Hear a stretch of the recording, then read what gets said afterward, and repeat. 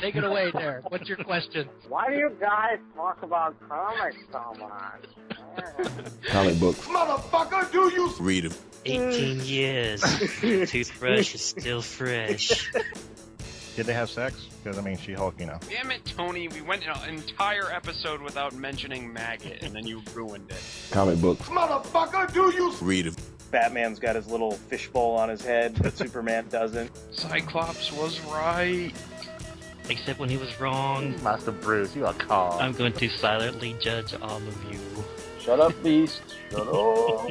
Like I've read it so many times, you know, it pretty much just crumbled in my hands. Come on, old chum. Comic books. Motherfucker, do you Read them. See, I didn't hate Hellcat until you made me read this miniseries. It was just a joke, but you made it real, Justin. No. You made it real. I prefer my Dazzler singing like Creedence Clearwater Revival songs at Australian bars. Titty discs in it. But that's what to be known as from now on. Like, I'm going to go into the Marvel Wikipedia and edit that, whatever it is. Doesn't get better than that. Comic books. Motherfucker, do you Read them.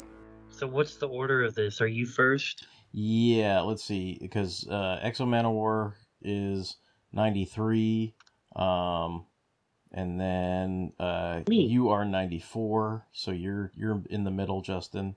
And then Slingers is Holy God all the way in 1998, the heyday of the shitastic 90s. So yeah, but anyway, that's the order. I will be the meat in your sandwich. Yeah. All right. Ah, yes, the meat. Oh, yes. Yes. The corned beef to your sandwich, yes. Hey guys, welcome back. Hey guys, welcome back to another good skin-tastic, lantern-rific episode of Fanholes Comics, motherfucker. Do you read 'em? Hey, what's up, guys? This is Derek WC. I will be one of your hosts tonight, but I am not alone. I have two of my fellow Spider Alien Fanholes with me here tonight. Why don't you guys give a shout out and let everybody know who's here tonight? Hey, it's Mike, and I was here. This is Justin, and it's been 527 days since my last Parallax possession. I knew it was a good thing when I didn't see the little grays in your hair, you know? So yeah, we're doing a thing tonight. We're doing some comics, some discussion of comics. The unofficial official theme is we're all talking about zero issues because, you know, why start with issue number 1 of a comic when you can read issue number 0? So yeah, we all kind of got together and picked our own 0 issues. It looks like mine is the earliest, so I guess we'll start with me. And then, you know, everybody will kind of talk about their own 0 issue. So I guess if you're looking at the title card, you'll see what issues they are, but if not, and you're just listening to this willy-nilly, you'll find out as we go. So I brought tonight a comic from Valiant in my nefarious scheme to get the guys to read more Valiant comics. I brought Exo Manowar issue number 0, which also was my little what is it, midlife crisis post where I put, you know, the top comic of the year for every year I was born when I did that in 2017 or whatever. So this was my top comic for 1993. It's Exo Manowar 0, and it was on sale May 22nd, 1993. The cover price was oh my god, it was $3.50 because it has a brilliantly shiny chromium cover. The story title is Retribution. The writer is Bob Layton. The penciler is Joe Quesada, inker Jimmy Palmiotti, letterer Ken Lopez, and colorist is John C. Cebollero. The issue begins 10,000 years ago on the homeworld of the Spider Aliens. We see 2 of their priests board a spacecraft. Once within, they place a techno-organic armor on one of their large warriors. However, the large warrior is swiftly disintegrated. On the planet Earth in 399 AD, in an encampment of Visigoths, Eric of Dacia watches his father Rolf forge a sword. He tells his son the sword is for his uncle Alaric.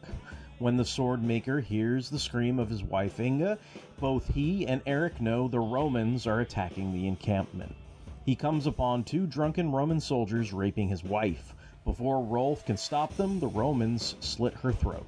While Rolf cuts down one of the Roman soldiers and tells Eric to run, the other Roman soldier defeats Rolf and decapitates him in front of Eric. Eric then picks up his father's sword, stabbing the Roman who killed him. 9 years later, Eric is a young man taking part in raids in northern Italy with his uncle Alaric and his friend Gafty. The 2 friends discuss how Eric's uncle doesn't approve of his blood oath against the Romans. Eric lops off a Roman's head while racing away from the raid on horseback. Instead of returning with his uncle, Eric and Gafty make plans to attack what they believe to be a Roman temple rich with gold. Inside the temple, a priest tells the Roman captain to sacrifice his pretty blonde slave girl, blaming her Celtic beliefs for the recent Visigoth attacks. Just before the captain plunges his blade into her, Eric appears to stab the Roman captain through the chest.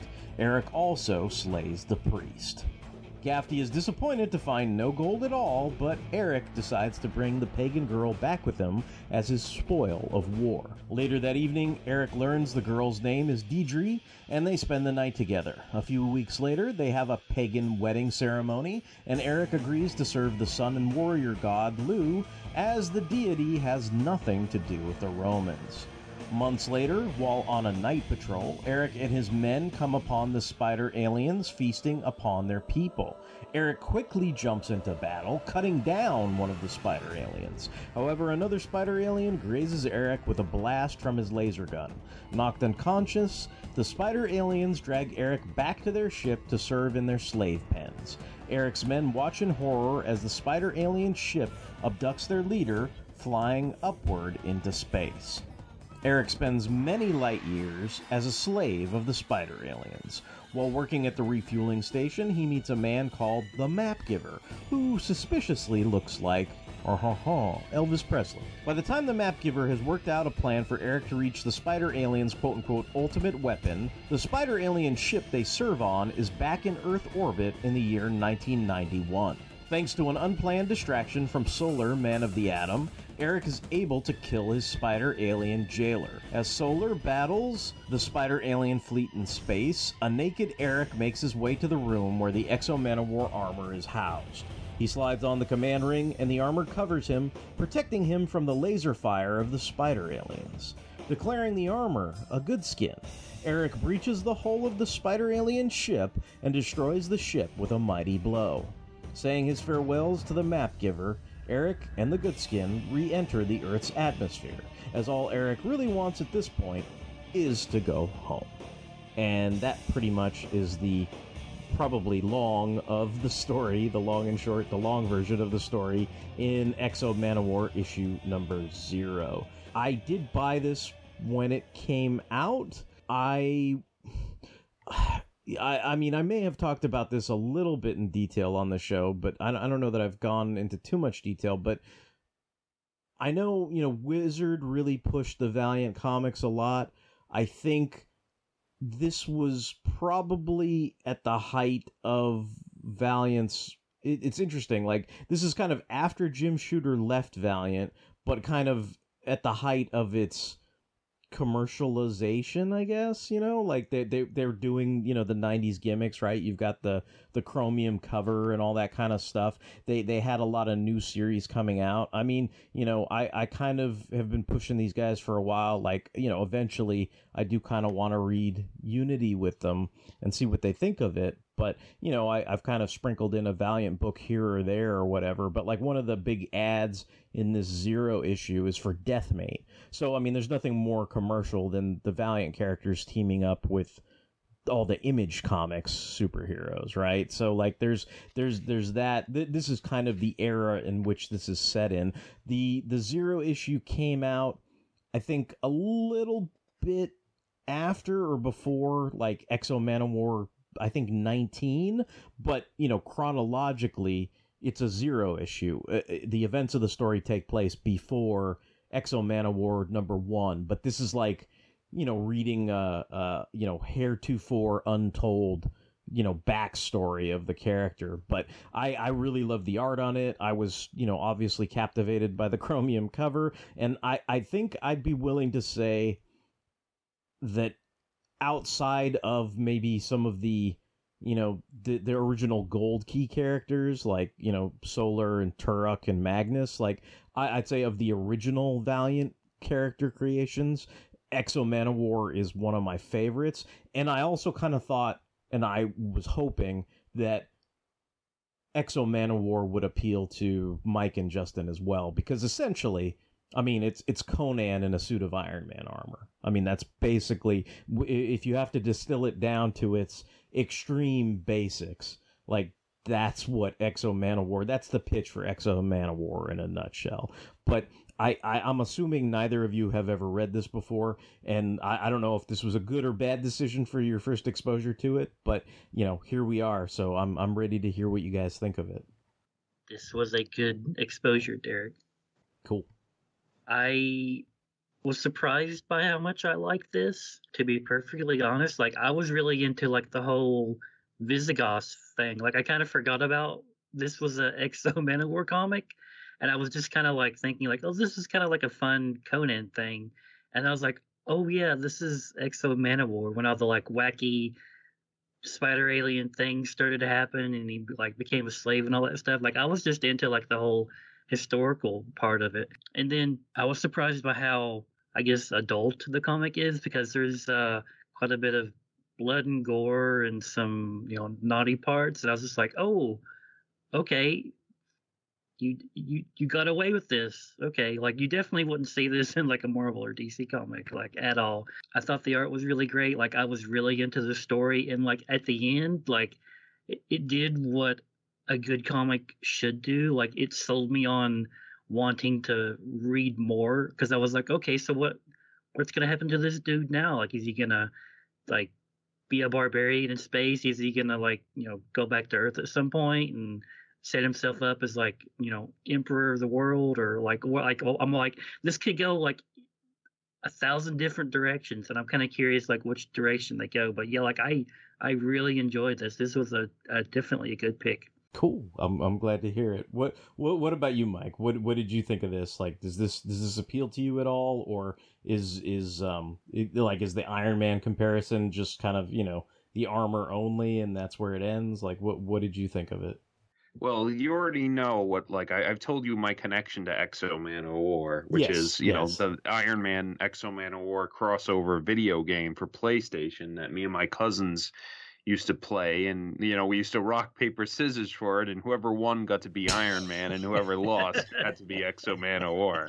Because we were like, who the fuck is this guy? Like, like, we know Iron Man, but who the hell is this other guy? But aside from that, and I think I read like some of the tie-in comic to Iron Man Exo Manowar. Mm-hmm. Like, I don't have a lot of exposure to Exo Manowar, and like this is probably my first like dive into his actual like origin, or like I didn't know anything about him other than like it's a guy in like an alien suit of Iron Man armor, and like yeah, like I didn't know like he was like sort of a like I guess a primitive kind of like Conan type guy that like got the Iron Man the piece of technology or whatever.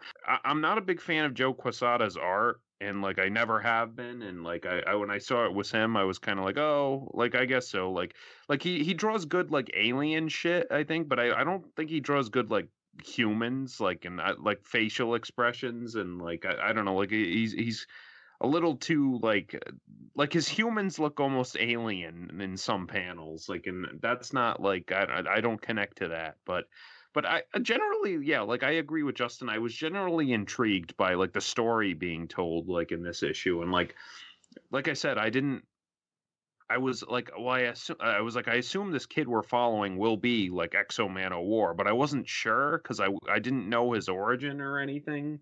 And like, yeah, by the end, I was kind of like, oh yeah, this is cool. Like this, so this is how he gets the armor. And then I was like wondering, like, oh, how does he end up on like in modern day, or like what like I was intrigued to see where he went next. And I guess that's a mark of a good like Zero issue, or a good origin story. So like, yeah, like I enjoyed reading this. Cool. Yeah, I mean, I think in general most of the Valiant books were really well written, in this era, and definitely that was the pitch, right? They kind of tried to hype you up on the story. Not that there were, not that when they launched there weren't many talented artists working on the titles. You had guys like Barry Windsor Smith, and of course, Bob Layton himself is a wonderful artist and all. Basically, like there's a lot of different people that worked on the different storylines and everything.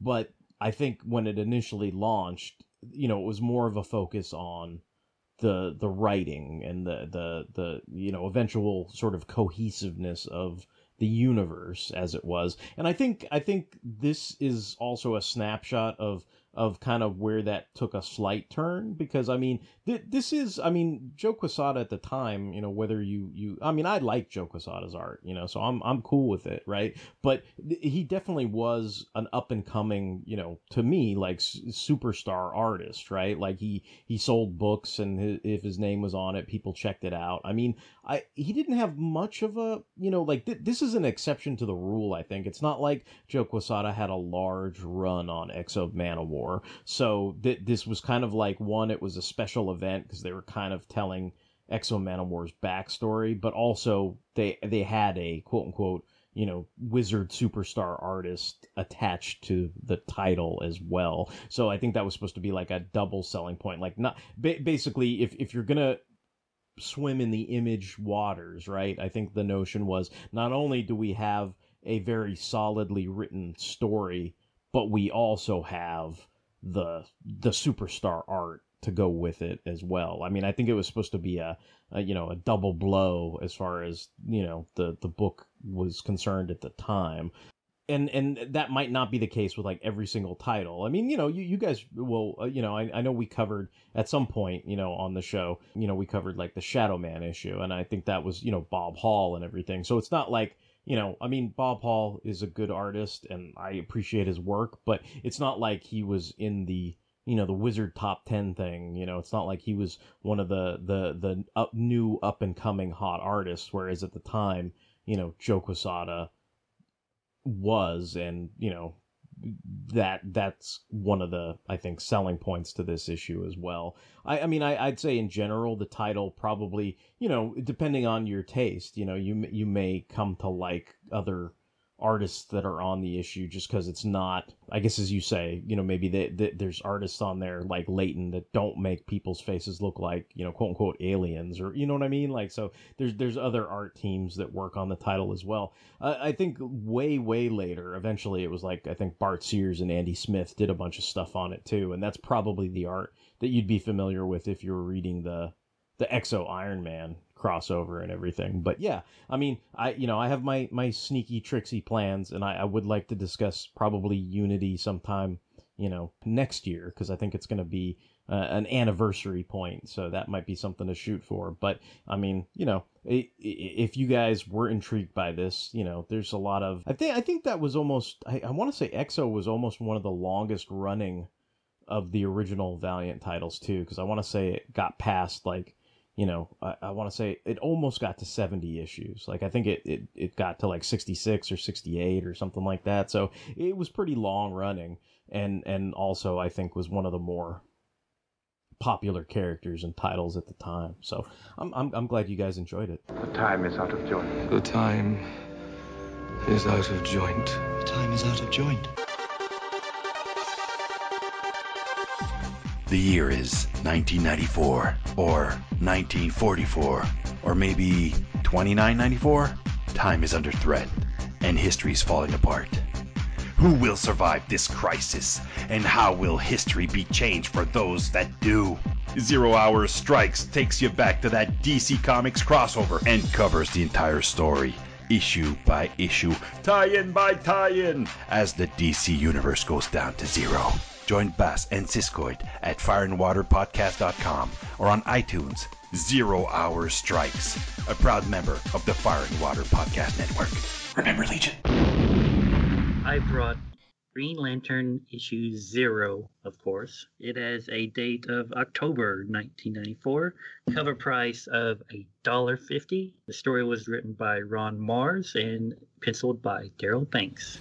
Ejected from the time stream due to the events of 0 Hour, Hal Jordan, Kyle Rayner, find themselves on Oa. They have a short battle and Hal is overcome with the weight of his actions. After a lengthy monologue, Kyle feels sorry for Hal and gives him the ring. Hal is overjoyed with his second chance, but once again starts talking about making things right. Kyle realizes the error he has made and eventually takes the ring back. Realizing he has no other choice, he pours his power into the very core of the planet, causing it to overload and explode. When the dust is settled, only Kyle remains and flies off into space. So I bought this 2-3 months after it came out. Like, I was not there at the ground floor when all these huge events happened in Green Lantern, like Hal going, Crazy Town Banana Pants and the introduction of Kyle. Like, I've always been a big fan of Green Lantern. I wasn't reading it at the time. I think I was just kind of like, I was just totally not paying attention to it. And then through like some of the Death of Superman stuff, I kind of took notice, but then I dipped out again. And then this happened. And I was reading about it in Wizard and Comics Virus Guide and stuff. So I was curious. I was just like, what? They did what the hell? Like, he went crazy and he killed the other Green Lanterns and he killed Sinestro and he took all the power rings. I don't like the sound of this. But of course, I was curious, so I started reading it and I was like, I didn't know how to feel about it because I didn't like what they did to Hal, but I genuinely liked Kyle. And I've always kind of been on that fence, this was a huge thing, and like there were like websites. What was that name? It was called Heat, and they wanted to put Hal back. Yeah. Like there was such like hate and venom going around then. I mean, it's easy to forget now. Like, we can look back and laugh at it, but it was a huge lightning rod for controversy. But I genuinely liked Kyle, so I just kept reading the book. And this, like I said, I picked it up 2 or 3 months after it came out. I think it took me that long just because it was like, it was a hot book and it was a 0 Hour tie-in and all that. But I finally found it for, it wasn't very expensive. But anyway, I remember reading this and I really liked this. I thought it was a good, like, if this had been the end of Hal, I thought it was a pretty good finale for him, because you definitely see everything that's been going on in his mind, like everything he's done. Like he sees like all the skeletons of his fellow lanterns that he's killed, and that's one of the things that like shocks him. And he has like this huge monologue, like I said, and like Kyle feels sorry and gives him the ring. Like, that's how like overcome Kyle is with emotion. Like, he feels such like compassion and sorrow for what he's been through, and he just gives him the ring. And then Hal's like, oh my gosh, I got a second chance. And then, of course, he's like going on. He's like, I can make things right. And Kyle's like, oh no, like, what did I do? Like, this, it's going to start all over again. And you feel like, you definitely feel sorry for Hal as the reader, even after all the bad things he's did. Like, that monologue he has, I think that's like one of the really great comic monologues, because you just feel for Hal. It puts you in like Kyle's boots, where like you want to like, you want him to give him the ring, and like you want them to like hug and like be friends and be Green Lanterns together and like fix everything somehow. And of course, I mean, things eventually would be completely and totally fixed, but at this point, like, things are in ruins. Like, Kyle blows up Oa. Like, that's his solution to the problem. He's like, okay, well, I'll just end this myself. Like, I got this one less ring. It's got its own powers that are unique. I'll just like take this away from, I'll take this temptation away from Hal, and maybe this is weird too, but like, Derek, you and I have talked about like how songs can remind you of like a period in your life, like you hear a song and it reminds you of like a time in like high school or college, or you hear a song and it reminds you of like an ex-girlfriend or something. There's a song I hear and it reminds me of this issue, and I think it's because like I think I took this issue to like a buddy's house. Like I would go spend the night and like we would play video games, and then like I would like just load up my backpack with comics, and we would just like stay up till like 3 a.m. or something, like reading each other's comics. But there's a song by They Might Be Giants. It's Don't Let's Start. Like there's a lyric that reminds me of this issue so much. It's no one in the world ever gets what they want, and that is beautiful. And I mean that's basically Hal. Like all Hal wants is he wants to fix things. Ever since Coast City got destroyed, he's been overcome with grief and sorrow, and feeling like he failed as a Green Lantern, and he failed to protect his city. So all he wants is to fix things, but he doesn't get that, and it drives him crazy. And I think the combination of hearing that song at that time and reading this issue just kind of it connected the two in my brain. So whenever I hear that song on the radio, or if I'm like listening to some playlist on YouTube and it comes up, like I automatically think of this issue. But I know you've read this before, Derek. Like Mike, had you ever read this before? No, I never read this particular issue. Did it have any impact on you one way or the other? Like, did you feel like you were coming in between? I mean, I know it's kind of like essentially this is kind of like an epilogue to 0 Hour, right? So you're having a big skirmish with the old and new Green Lantern after a big major crossover or whatever, but I don't know if anything registered or not. Yeah, I'm lacking some context, I think. But like, I mean, I know what the setup was at this time.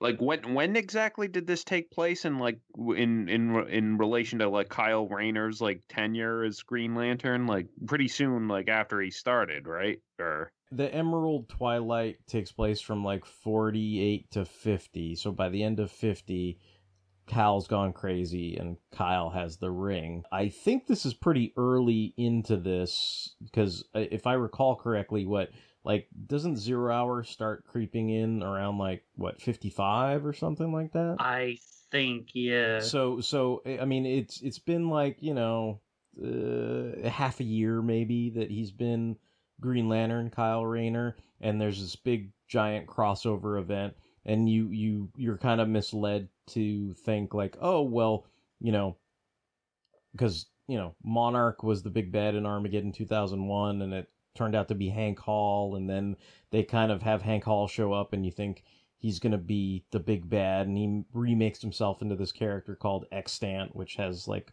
properties of the Lords of Order and the Lords of Chaos and all this stuff. But as you get further and further into this 0 Hour crossover, there's the scene where Big Fist comes out and lays out Superman, and it's Hal Jordan as Parallax, and you find out he's actually the one sort of responsible for the whole setup, why time is getting eaten away. And, essentially he's trying to rewrite history so that none of the bad shit happens. And then I guess all our Yahoo heroes are trying to stop him from doing that or whatever. Once that finishes off, it ends with Green Arrow shooting Hal Jordan in the chest with an arrow, but then I think that doesn't ultimately do him in, and him and Kyle are like whisked away to a final battleground, which is where this kind of starts. So, like, I mean, that's kind of the simplified version of it, but basically, like, that's, this is kind of like an epilogue battle of, and that, again, the crossover was designed where, you had, 5, 4, 3, 2, 1. It went in reverse or whatever. Mm-hmm. When you were reading the 0 Hour crossover. And then the idea was once the main miniseries was finished, every single book in the line got a 0 issue of sorts. And most of them were supposed to be, I don't know. I don't want to say most of them, but a lot of them were designed to be introductory issues, maybe like the Exo Manowar thing, kind of like origin issues. Like in the case of Superman, it kind of introduced Conduit, so it was more of a Conduit, introduction than a Superman introduction per se, but it dealt with aspects of Superman's past and how he knew Kenny Braverman when he was in Smallville and how Kenny Braverman turns into this evil archvillain Conduit and yada yada yada. This is, I'd say, less of that. Like this is more of a, having Kyle and Hal kind of go at it with each other mano a mano, because that didn't exactly happen in the 0 Hour crossover. And I think maybe just for the purposes of trying to quickly cement him as the permanent Green Lantern, like it seems like this is something that was, I mean, I can appreciate it. Justin has a lot of fond memories of it, and I do too. I mean, it's like I was reading this at the time.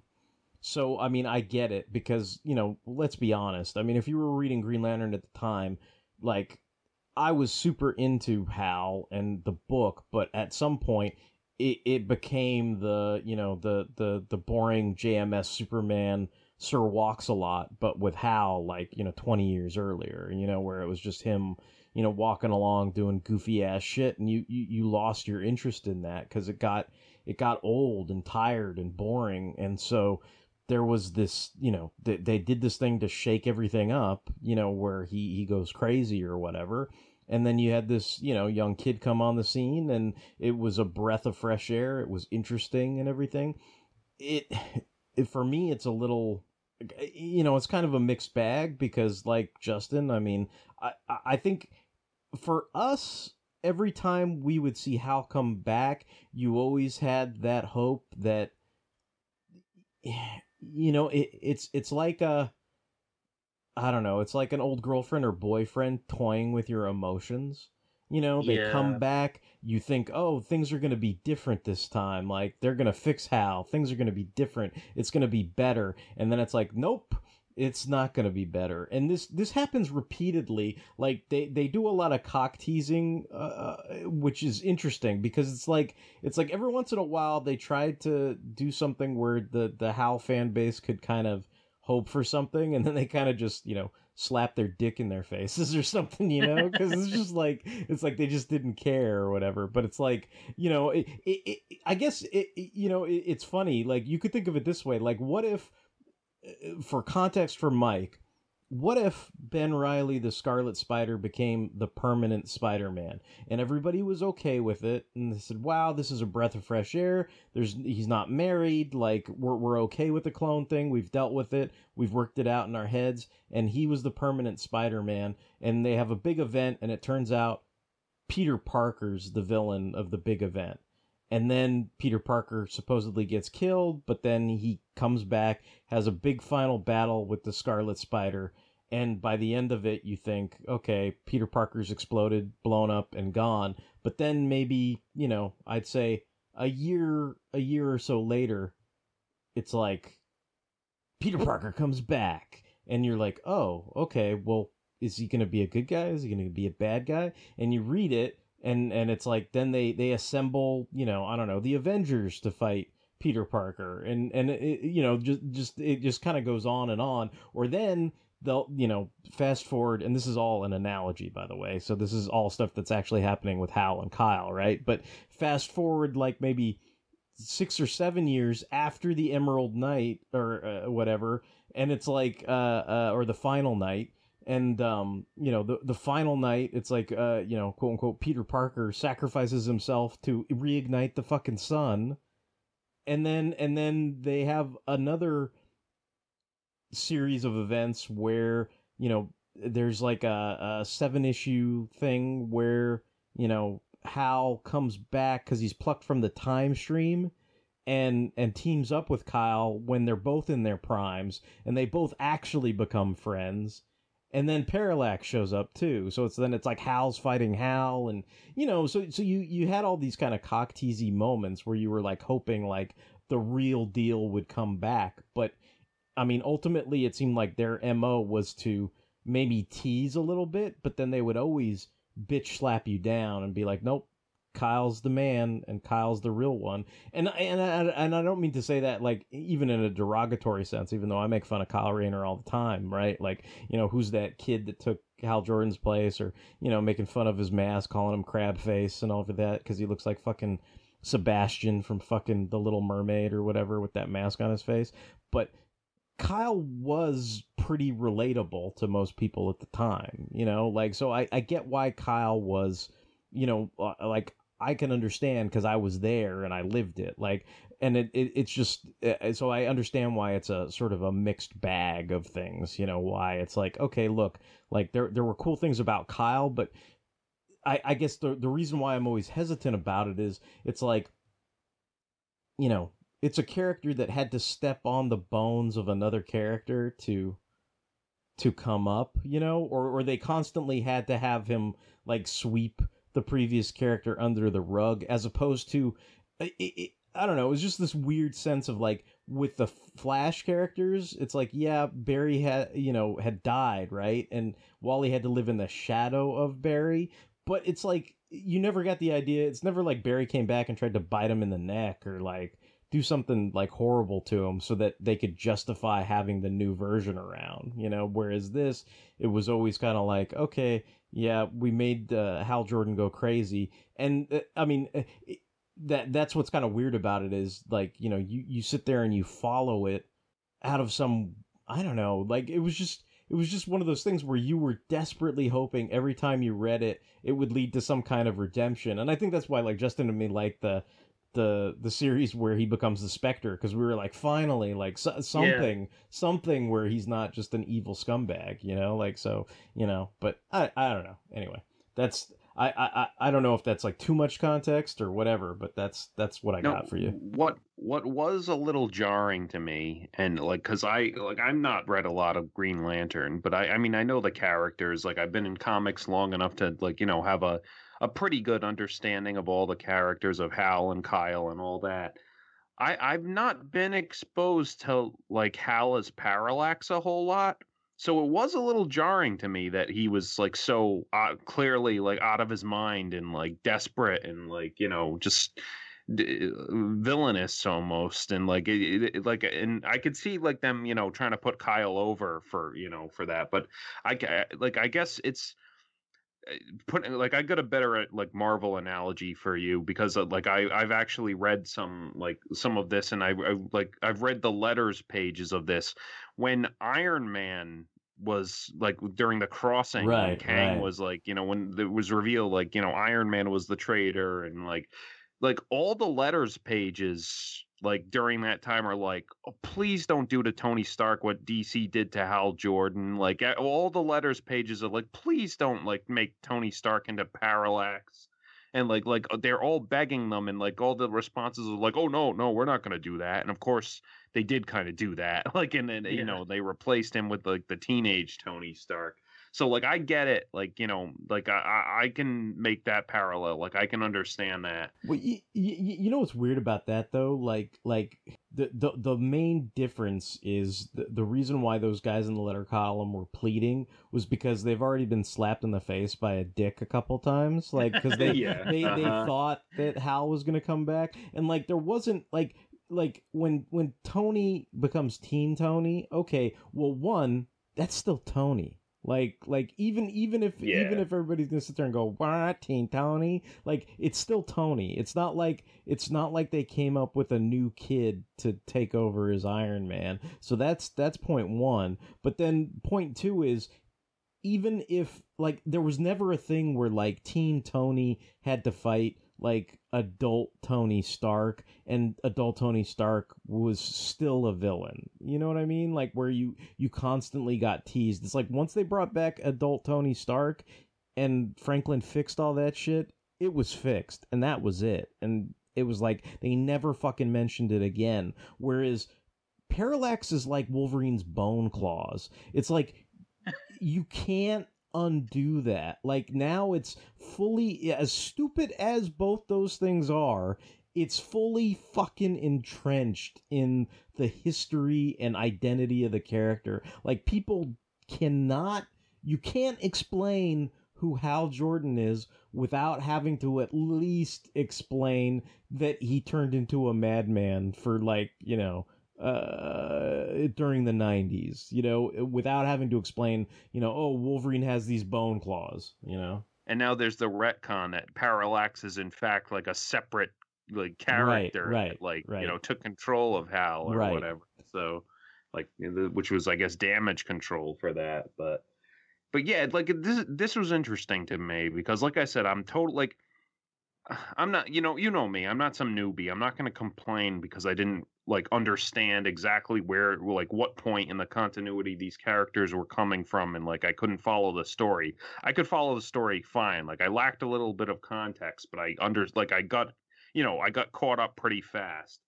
But, like, I don't know, it was just a little jarring to me, like, because just since I'm not too familiar with Green Lantern, because I'm not familiar with Hal, like, as Parallax, and, like, I can see what you're talking about, where, you know, it's like they wanted to put Kyle over, so well, I mean, they had to do it at Hal's expense. So I think it's funny because you have zero connection to Hal Jordan, but you're feeling whatever because you're a longtime comics reader and you have a sensitivity and understanding of the scenario and what comics do to characters in general. Like, you don't even need to be a fan to comprehend that Hal Jordan sounds off to you. Like, every time Parallax showed up, he sounded off. Like, that's why, I mean, you know, even though people make fun of it, that's why the yellow piss monster escape clause, like, makes a lot of sense to people, because it's like, dude, he sounded out of character, like,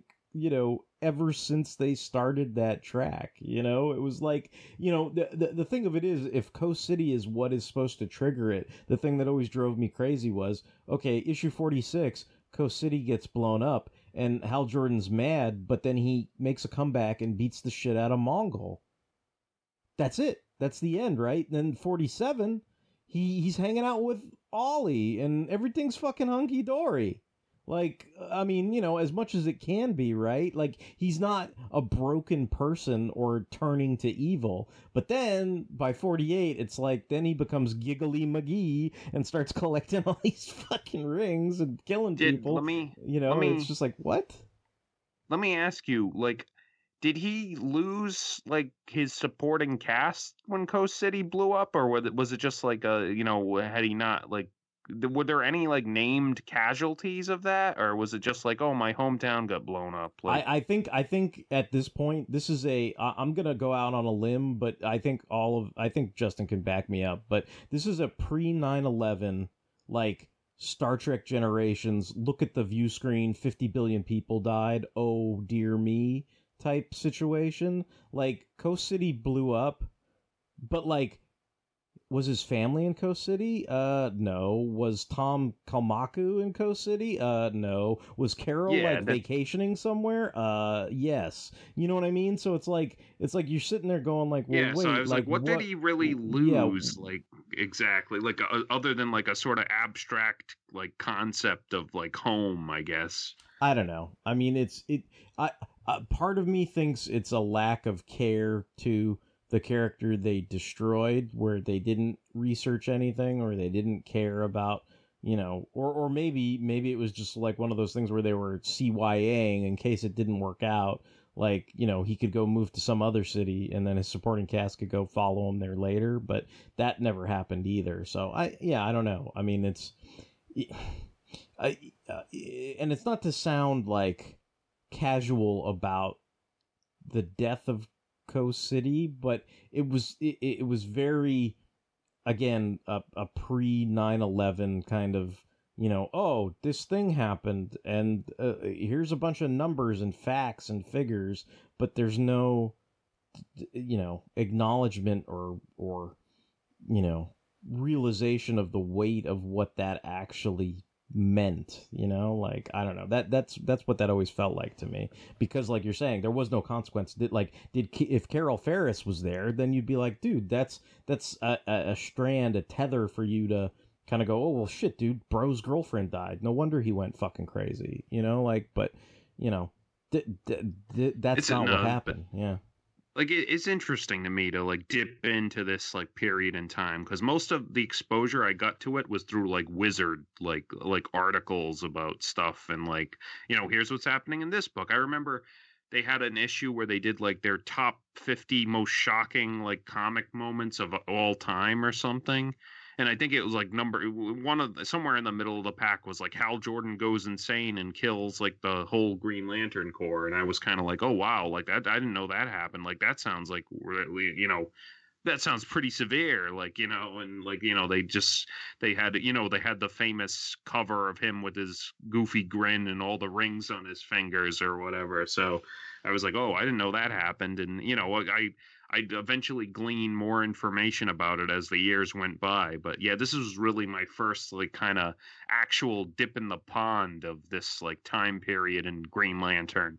I was going to ask because I was curious about the time frame because like it seems like Kyle's still like a bit like begrieved over his girlfriend or whatever, but like how long ago was that exactly? Like two issues ago, like 3 I was issues gonna say ago. like was it very long ago? That happened really early in the run. It was like he was Green Lantern in like 51, and I want to say like either at the end of 52 or the end of 53 or something like that. I forget, but Major Force shows up pretty early and fucking then shoves his girlfriend in the fucking refrigerator, right? Like so that happened pretty early on. I guess maybe it's a testament to how like compact and like straightforward comic storytelling, like not decompressed it was like during that time where it's like this would have been like if it was like made today, like Bendis would have a whole 7-issue arc of like the refrigerating of Green Lantern's girlfriend and like there'd be a whole like issue dedicated to it, and then like a funeral issue, and then like a therapy issue, and then like he goes and talks to like Green Arrow issue, and then like there'd be a whole like 7 stages of grief like saga or something. Yeah, it was funny because I was just trying to keep track of, because it always seemed like every time they brought Hal back, it was like after they had killed him off, and I'm like, how many times are they gonna kill him off? I mean, it's like funny, like even in the opening, I don't know if you noticed this or not, but like even in the opening splash, like you can see he's got the fucking arrow in his chest that he was supposedly slain with. Like, so it's like it was like every time they brought him back to like sweep him under the rug again. Do you know what I mean? Like, and it was like even when they brought him back in the I think the Justice League thing, it's like it's like after this, Oa explodes, and you'd think, well, shit, that's a pretty big deal, right? Like, I guess he didn't survive, but then later it's just kind of like he just shows up like hitchhiking again, and is like, hey, what's up? I'm back, and it's like, I thought you were dead. Oh, I got better. I'm fine. Like, and you're just like, dude, like that. I mean, I don't know, that happened often, and it was just like one of those kind of like, it's a joke of comics, right? Like nobody stays dead for long, right? So. You like cheap comic books, right? Well, I'm Professor Allen, and I talk about cheap comic books on the Quarterbin Podcast. In every episode, I'll dissect a single comic from my collection, as long as I paid no more than 25 cents for the issue. Forget about $4 new comics that you can read in 4 minutes, or crossover events that can cost $100 to collect. Join me in the Quarterbin, where even bad comics are a bargain, and good ones are a steal. The Quarterbin Podcast is part of the Relatively Geeky Podcast Network. Visit us at relativelygeekypodcast.blogspot.com or search Relatively Geeky or Quarterbin Podcast in iTunes. I guarantee it'll be worth every penny. Speaking of dead people, why don't you tell us what you brought for your 0 issue, Mike? Well, I brought Slingers number 0 from Marvel Comics. It was included with, as I mentioned, I used to read Wizard all the time, so it was included with an issue of Wizard. Basically, the concept of Slingers originated in a Spider-Man storyline from that year called Identity Crisis, like the OG Identity Crisis, not the, the DC one. What? What? Actually, there were probably other identity crises before this, but like this was the first time I encountered a storyline called Identity Crisis. The concept, and it was a pretty stupid concept, but Spider-Man was like wanted, like, but but it was worse that like he's always wanted, but it was worse this time for some reason. So he, instead of being Spider-Man, he created 4 separate superheroic identities to continue fighting crime, like incognito. And like it went on for like 2 months, and like each of the 4 main books like had a different identity for him to be in. And like the idea kind of ran thin by the second month, and it was kind of like it was like a goofy idea, and like it didn't have many legs. But the 4 identities that were designed for him were all pretty like distinct and well designed. So Marvel decided to spin them off into their own title, and that was Slingers. And like Slingers kind of it's kind of a mystery sort of, where like how it's 4 kids, and they're given these costumes, and you as you go through, like the series only lasted for 12 issues aside from the 0 issue, and you go through and you get to figure out like how they got these costumes, and like who gave them to them, and like what kind of like things they're expected to do with their powers, and stuff like that. And I don't know, it was like a teen superhero book in the vein of like New Warriors or whatever. So like, and I being that it spun off from Spider-Man, and I was like very heavily reading all Spider-Man books at the time, like I was very much interested in reading it. So like I got this 0 issue, and yeah, I read the whole series at the time. And well, yeah, but I'll summarize the 0 issue, and then we'll talk about it. Slingers number 0 was written by Joe Harris and penciled by Adam Polina. The story title is The Learning Curve. The 4 members of the Slingers, Ricochet, Prodigy, Hornet, and Dusk, 4 kids, they're basically hanging out and like testing their, abilities one night. Dusk, the girl, her name's Cassie St. Commons, and she was kind of hesitant to, they're all kind of goading her to jump over between 2 buildings, and she's kind of hesitant to do it. And like ultimately she tries to make the jump, and she doesn't make it, and she falls to her death. And the other 3 basically are like, oh shit, like we're in trouble now. And that's basically where the 0 issue ends. But yeah, like it was an intriguing setup for a series, and I was very interested in seeing where it went. And I picked up the number 1 issue like the next month, and this is what pisses me. I remember it pissed me off even then. The number 1 issue of Slingers, there's actually 4 variants of it. Like it has 4 covers for each of the 4 like heroes in it, and each cover has different pages like focusing on that hero. So if you wanted like the whole Slingers number 1 experience, you had to buy that fucking book 4 times.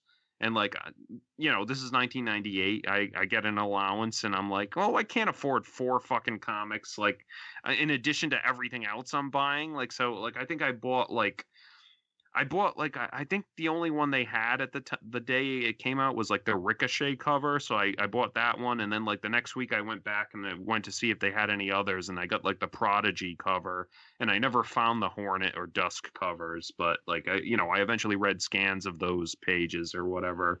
Yeah. But I mean, I think the Slingers were a strong concept, and like they could have gone a little farther than they did. Like it only lasted 12 issues before it was canceled for like low sales. And like, it had some interesting concepts, and I thought the characters were all strong, but like, I don't know, it never really found its footing. And the Slingers have shown up in various cameo appearances over the years. Like some of them have had better luck than others. Let's just keep the theme running. The Slingers show up in various books only to have dicks slapped in their faces. Yeah, exactly. Yeah, more or less. Uh-huh. If you like the Slingers, you probably aren't happy with their subsequent appearances. Yeah, uh-huh. Well, let's say, like, Dusk, I mean, she shows up. She has a couple cameo appearances. She shows up. I think her most substantial role after the series is in that awful Peter David Scarlet Spider series.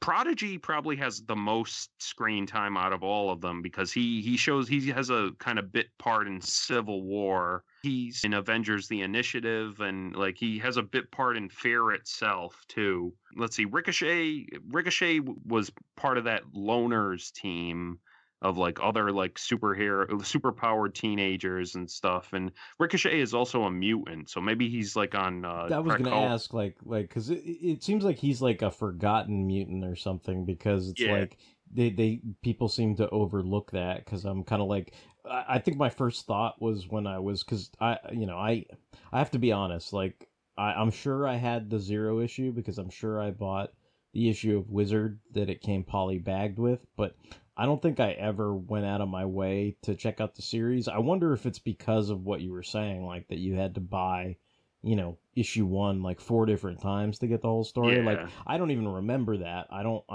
remember, even that's all kind of escapes me or whatever. So maybe I didn't know, but I clearly wasn't interested enough to keep, getting any other issues. Like I feel like, to account for your explanation of it got canceled after 12 issues for low sales, I don't even know if I bought any of them, but I mean, I'm sure I saw them at the Golden Apple comics when they would have their 10-cent sales. Like I used to love those things, man. I would go down, there'd be all these long boxes of shit that they couldn't sell, and like there'd be like 10-cent books, and I would fill up like a fucking long box, and it'd be like $20-$30, and you'd just be like and you'd be like super fucking happy or whatever. And for sure, I don't know if I bought any issues of Slingers, but for sure there were issues of Slingers in those 10-cent bins or whatever. So those were awesome. No, what eventually brought, like, after I had quit comics like the first time, and like I very shortly after got back into it, like what brought the Slingers back to my attention, ironically, was poor fucking Hornet showing up as a corpse in Mark Millar's Wolverine run, like where like when he was brainwashed by Hydra, and like Nick Fury just comes across like Hornet's corpse because he got like in Wolverine's way or whatever.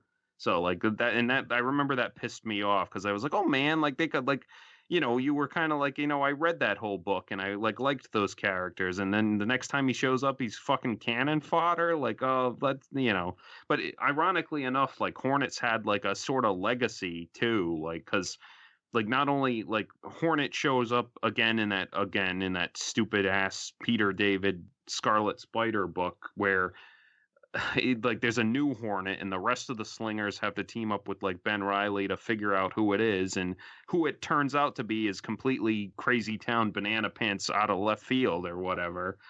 And then Hornet's niece or something becomes like a villain to X-23, because she becomes like the Red Hornet, and she's like, oh, because my uncle was killed by Wolverine, like, and like X-23 like fights her so like at some point, like so she's the got Red vendetta against X-23 because Wolverine killed her uncle.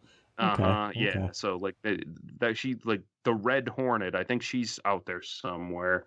And then just recently, if you're familiar with like Spider-Verse, you know that like, Miles Morales' uncle, like Aaron Davis, is the Prowler, like in that. And they recently ported him over to like 616. So now that they've got like the movie like superstar like Prowler, they already had a Prowler in Hobie Brown, but just recently like Hobie Brown showed up wearing the Hornet costume, because he's the one who made it basically originally for Spider-Man. Like when Spider-Man was like making his 4 like alternate identities, and like Hobie Brown did his like technical stuff and made the Hornet costume for Spider-Man. So like I think it was in like a recent King in Black tie-in where like Hobie Brown was like, oh, well, there's a new Prowler out there, so I need a new like superheroic identity, and I made the Hornet suit, so now I'm the Hornet. So yeah, now Hobie Brown is the Hornet. So yeah, like the Hornets had a legacy despite the original guy being like, dead for like a long time. So, But yeah, I don't know. What are your guys like? You already said a little bit, but what are your guys like history with the Slingers? I read parts of Identity Crisis, and I had this because I had a subscription to Wizard for a very, very long time. Like, I think I finally canceled my subscription in like 2002 or 2003, maybe. So I had this, and I liked this issue, but I never ever tracked down like any of the issues from the ongoing. I don't know why. I don't know if they weren't like, at Dalton Books or what. I mean, I'm sure I like saw them at comic stores or something, but I don't know. I guess it just was not a priority because I was buying so many other titles at the time. I mean, at one point in the 90s, I was getting like 12 different ongoings and a month, and then that's not including like other random stuff I would just buy on a whim. I don't know. I mean, you guys were talking about these guys like off air before we started it, and I was just like, oh, I don't know anything what you're talking about. Like, that's how much how much they like registered with me like after this issue. Yeah, I kind of feel like this is the opposite of my Thunderbolts story, whereas, like, the Thunderbolts I looked at and went, who are these new assholes? And then I went, oh, wow, they have a great twist. I'm going to read their comic book. I think I just got as far as, who are these new assholes? And then nothing ever happened after that, like, for me. I mean, I did end up, I guess a peek behind the curtain. We've put off recording this for a couple weeks, so I did end up reading most of the Slingers issues. I mean, it was an okay book. I mean, it had some intrigue to it. I think eventually I got used to the characters. I think because of the quote unquote murder of Dusk or the death of Dusk or whatever the hell, the I don't know, abandonment at the scene of the crime thing or whatever. Like, it's like she comes back fairly quickly. And I think maybe that's a good thing, because it's like, I don't know, it was weird. It was like, that was supposed to be the hook, but then they realized it didn't hook anybody, so then they just kind of, and I think, I don't know, like, having a bunch of quote-unquote teen heroes who are living in fear of being, I don't know, brought to jail because they ran away from a girl who took a dive off a roof, like, that doesn't seem like very, I don't know, heroic or anything to idealize or whatever.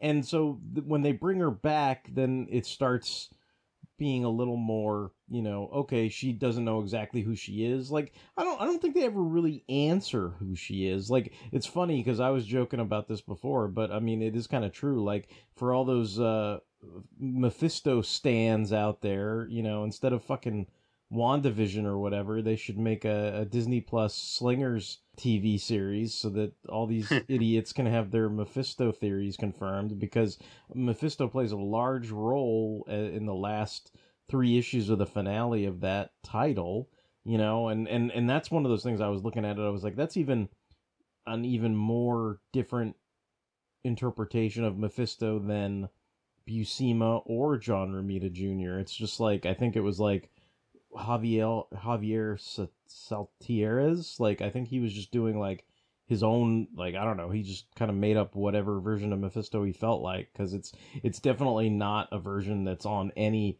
model I've ever seen before or after, but I mean, it is supposed to be Mephisto, and it seems like they have that whole backstory with the elderly Golden Age quote unquote hero Black Marvel, and I mean, basically it seems like he sold his soul to Mephisto, but it doesn't seem like Mephisto necessarily had a hand in the creation of the Slingers or Dusk or anything like that. I mean, they kind of play with the love triangle tension a little bit, like Hornet. Hornet is super into Dusk, who's like this kind of cutesy little goth girl or whatever, but she's super into Ricochet, who already has a fucking girlfriend. So, and it's like, I don't know, there's all that stuff. So if like you're into the teeny bopper kind of, like, I don't know, John Romita romance type stuff, the Gwen, Mary Jane, Peter Parker type stuff. Like there is some of that in there that makes things interesting, I guess. Prodigy, I don't know, it's weird. It's like Prodigy has a pretty decent arc, which is why I find it funny how they treated him in Civil War, because it's like he starts off kind of like a jock asshole, and then by the end of it, it's like he kind of, and that's because he's the one being the most strongly mentored by the Black Marvel who made the deal with Mephisto, right? Like, so he's sort of under that guy's influence and picks up all of his bad habits and that kind of thing. But, by the end of it, it's like he's freed himself from that and actually becomes a real friend to the other cast of characters, and they're actually calling each other, it's like the whole arc is, the whole run of the book, he's like, don't call me, Richie, like my code name's Prodigy, don't call me Richie. And, by the end of it, it's like, he's like, all right, see you later, Richie. And he's like, see you later, Johnny, and he's evolved, I guess, so there was that aspect to it. Of course, then I think the next time you see him, he's like a drunken idiot in Civil War and gets arrested, right? Like, so, I mean, it's like, I don't know that he learned too much, but, or at least they did much with what he did learn in his own book, Yeah, he's got Prodigy is probably my favorite character of the four of them because he did get the most like screen panel time over the years. And like they kind of like they salvage him kind of in like Avengers Initiative where like he has another like sort of learning how to be a hero arc and stuff. He's the star of a Fear Itself miniseries. I think it was called Youth and Revolt, where Steve Rogers puts him in charge of like the remnants of the Initiative or whatever, and he has to kind of wrangle them all to fight like the Fear Itself, like Juggernaut or whatever. And like that was a pretty decent, like I think it's like a 3-issue miniseries. And like so and Prodigy is also a video game star because he's a boss in the Ultimate Alliance #2 that had the ripped off like Civil War's like storyline, and like you fight Prodigy like he's like a mini boss or whatever for the anti-registration side, but yeah, and I mean like I said, the other three have had various like. I know there was a rumor not maybe a month or two ago that like, when Sony is like, Sony's trying to still like poach as many Spider-Man characters into their own like cinematic universe as they possibly can. And there was a rumor that there was a Dusk like movie like in production or some kind of, someone had optioned that character off to make a movie about her. And like, I mean, I guess she has potential. I feel like she's kind of like Raven, like sort of like where she kind of has that, that kind of potential. That like, makes sense. I feel like she's a lot less explored than Raven too. So if they were going to make a movie about her, they could probably do whatever the hell they wanted, and it wouldn't necessarily contradict anything because there really isn't a whole lot to contradict at this point. I enjoyed, then, you know what I kind of liked? I liked the little, what was it, like the one shot with Ricochet and it's like Nanny and the Orphan Maker go after him. Like, I thought that was pretty cool, but maybe that's just because I have a soft spot for stupid Egghead Nanny and Orphan Maker or whatever, because they were in X Factor, but like I thought that was interesting, and I guess in a weird way, I'm kind of always fascinated by those mutants who somehow aren't part of the cool kids club. Like, I'm like, well, does Ricochet go to Krakoa? Like, and I thought, I think in the back of my mind, I was like, well, shit, did Wanda take his powers away? Is that what becomes of this guy? And I was like, well, he was in the Loners, and then I wonder what happened to him after that. And it's like, ironically, Ricochet kept his powers after M-Day, and I was like, oh shit, they let him keep his powers. Like, that's pretty cool, so. Yeah, one wonders if he's on Krakoa now, like someone's, This is. I remember not too long ago, I was trying to think of mutants that I haven't seen on Krakoa, and I was wondering if they like show up there eventually, like Ricochet. There was another really obscure. In the Judas Traveler, because we talked about him like when we last talked about like the Clone Saga. I was like, I wonder if they're on Krakoa. But yeah, I wonder if Judas Traveler lost his powers though, or not. That's true. He could have been M-Dayed. Yeah. And then, like I said, like Hornets had a slew of legacy characters like spring out of him. Like, and it's too bad because like I said, I was really pissed off when I think Mark Millar even went online and was like, "Aha, Slingers fans, like Hornet died like a bitch, haha." Like, and I'm like, he fucking fought Wolverine. Like, what what do you think was gonna happen? But like, I remembered being pissed off at that. But what was I gonna say? Like that Loners miniseries, which I mean, I liked up until the last couple issues. Like, had a pretty okay arc for Ricochet, where he was dealing with the guilt of like Hornet's death because he was supposed to go with him, like to fight Wolverine, and he like bailed on him at the last minute, and so that was a pretty good arc for him. But yeah, like I mean, all four of these characters, like they are characters I would like Marvel Legends of. I'll put it that way. Like even if they I don't think any of them have had like super strong like stories or anything. I think they're all four good designs like character wise, and they all have a lot of potential. And like I think I have a soft spot for them. So like I would like to see them all get like action figures, and I would like to see them like pop up in the future somewhere. But yeah, I mean that's maybe like it's not like the Thunderbolts where they're like I'm like yeah the Thunderbolts have been awesome like for 20 something years or whatever. It's like the Slingers like not so much. Like there's still a well of untapped potential there. I feel like I think you'd have to make them in a box set for me to bite on that. I don't know that I'd hunt them all down individually. Or it's like the Build-A-Figure can be the Grizz or something stupid, I don't know. Well, he's pretty low on my want list. But, yeah. When this originally came out, I remember thinking like when Dust took her mask off, I was like, how is she supposed to fight crime with all that shit in her face? Yeah, all the piercings and stuff. Mm-hmm. Yeah. Because it's magic. She's got dark force energy. I don't know.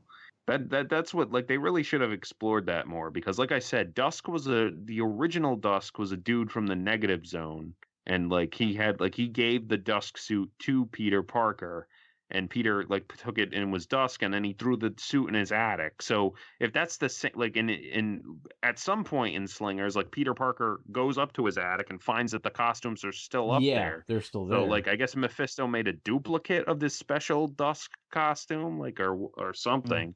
Well, then I guess like I said, see that's what's weird though because when they go to Mephisto's realm, like she seems pretty adamant that Mephisto doesn't have anything to do with her abilities or powers. But if Mephisto replaced the costume, then wouldn't he have to have? I don't know. That makes my head hurt. Maybe he gave her some kind of equivalent to those powers or something. Or maybe he found another. Like maybe there's more than one suit in the Negative Zone, and he just got a replacement or something. I don't know.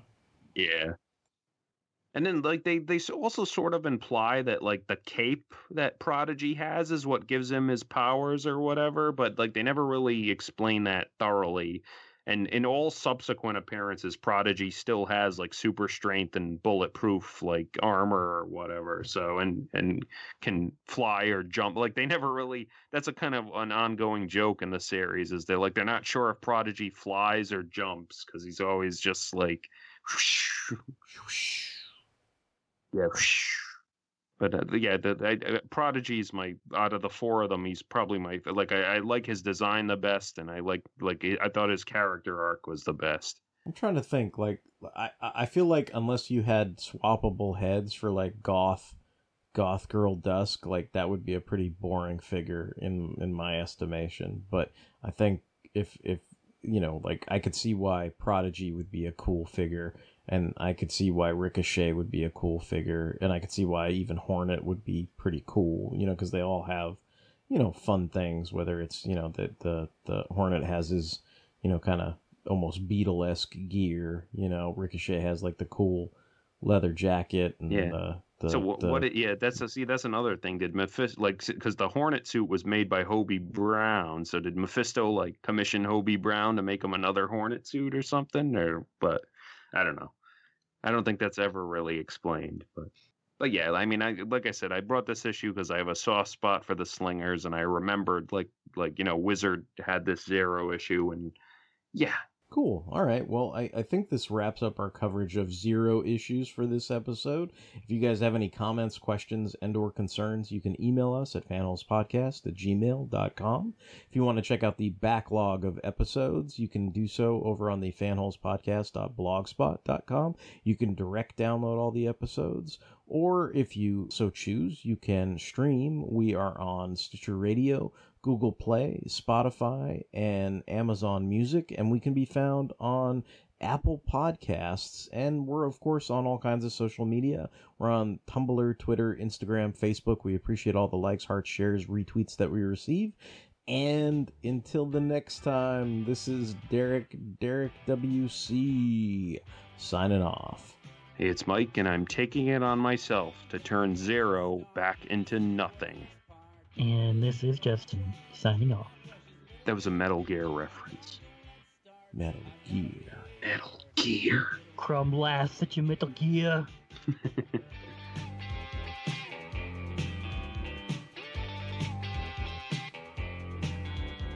When you are alone, you are the cat, you are the bone, you are an animal.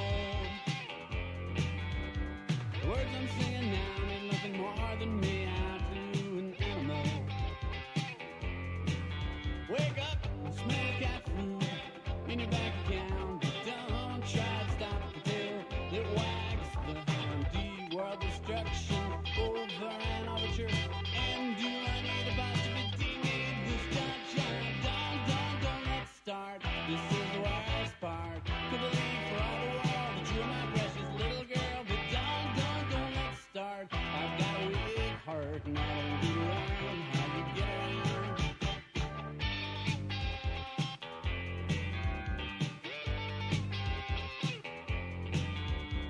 No one in the world ever gets what they want, and that is beautiful.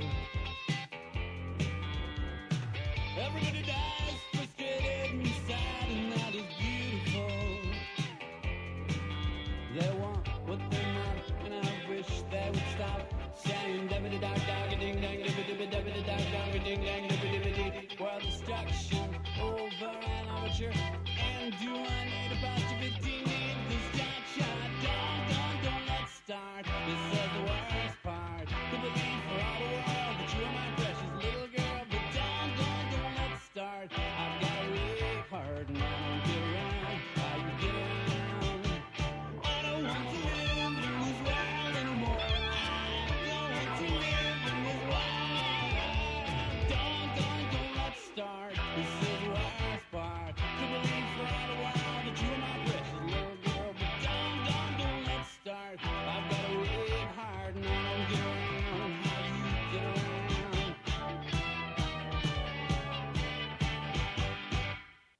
Do you hear me, Hasbro? I'll take a Slinger's Marvel Legends, but not the Grizz. Hasbro NSA. Oh, yeah, but for shit sure, they're going to make Grizz the Build-A-Figure. The Build-A-Figure, yep. The Grizz. Well, you would like a Nanny and Orphan Maker. Yeah, I'd take a Nanny and Orphan Maker. That would make what you could give the stupid egg like the big hunk of the Orphan Maker, and then give like the other slingers like the arms and the legs. Yeah. Do it. Nanny and Orphan Maker are on Krakoa, right? Yeah, they're part of the Hellions. Yeah. The Hellions, right? Yeah, I remember they were in one of those fucking inane books, right? Throw Ricochet and Judas Traveler on a team. Oh boy. They're write-in votes for the next team of X-Men. Oh boy.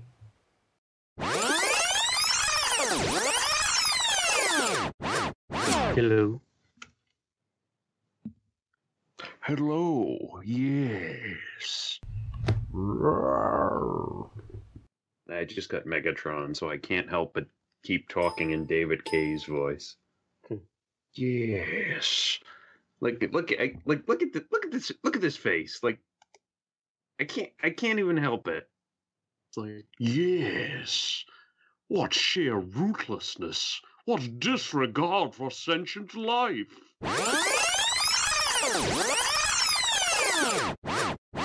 My mom's like, in 30 years, they'll make a Transformers cartoon in computers. And I'll be like, that sounds great. And my mom's like, no, it really won't be. Like, you would think so, but no. When did your mom become like the ghost of Christmas Future or whatever? I know. I'm giving my mom powers she doesn't have. Perhaps Michael's mom is a golden disc. Yeah.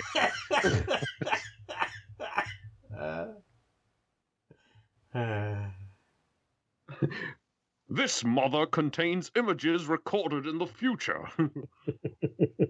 I just imagine Megatron like spinning your mom around. Whatever your mom looks like. I don't know. She looks like a mom. That's what I figured. Who knew? Your mom looks like a She's mom. gonna be a dizzy mom. Whoa. And that like record player he had in his like little attachment or whatever.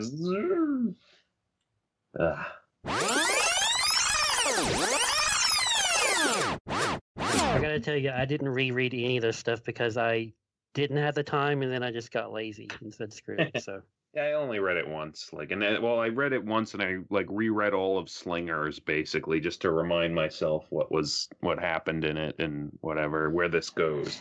Had we recorded this a week or two ago, I would have reread none of Slingers, and today I was just like, fuck it, I'll read some of this Slingers crap.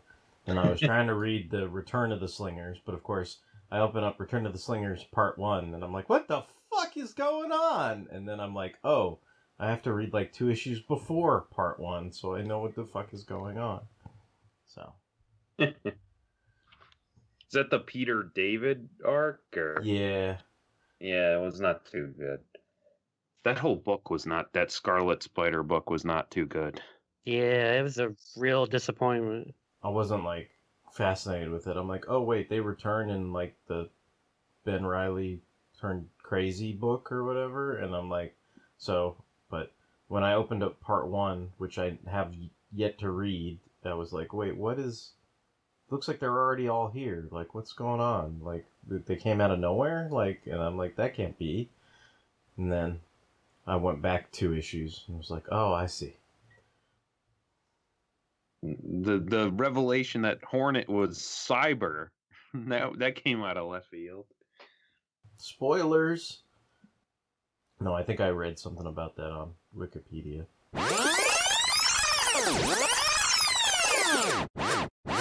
Captain Marvel broke up with Rhodey because she went to the future and she met like Rhodey's daughter and she wasn't the mother, so she was like, well, I better break up with them. So okay. And then I guess she like rebounded with Doctor Strange or something. So what? Yeah, that's what happened in the last issue, I guess. Jeez.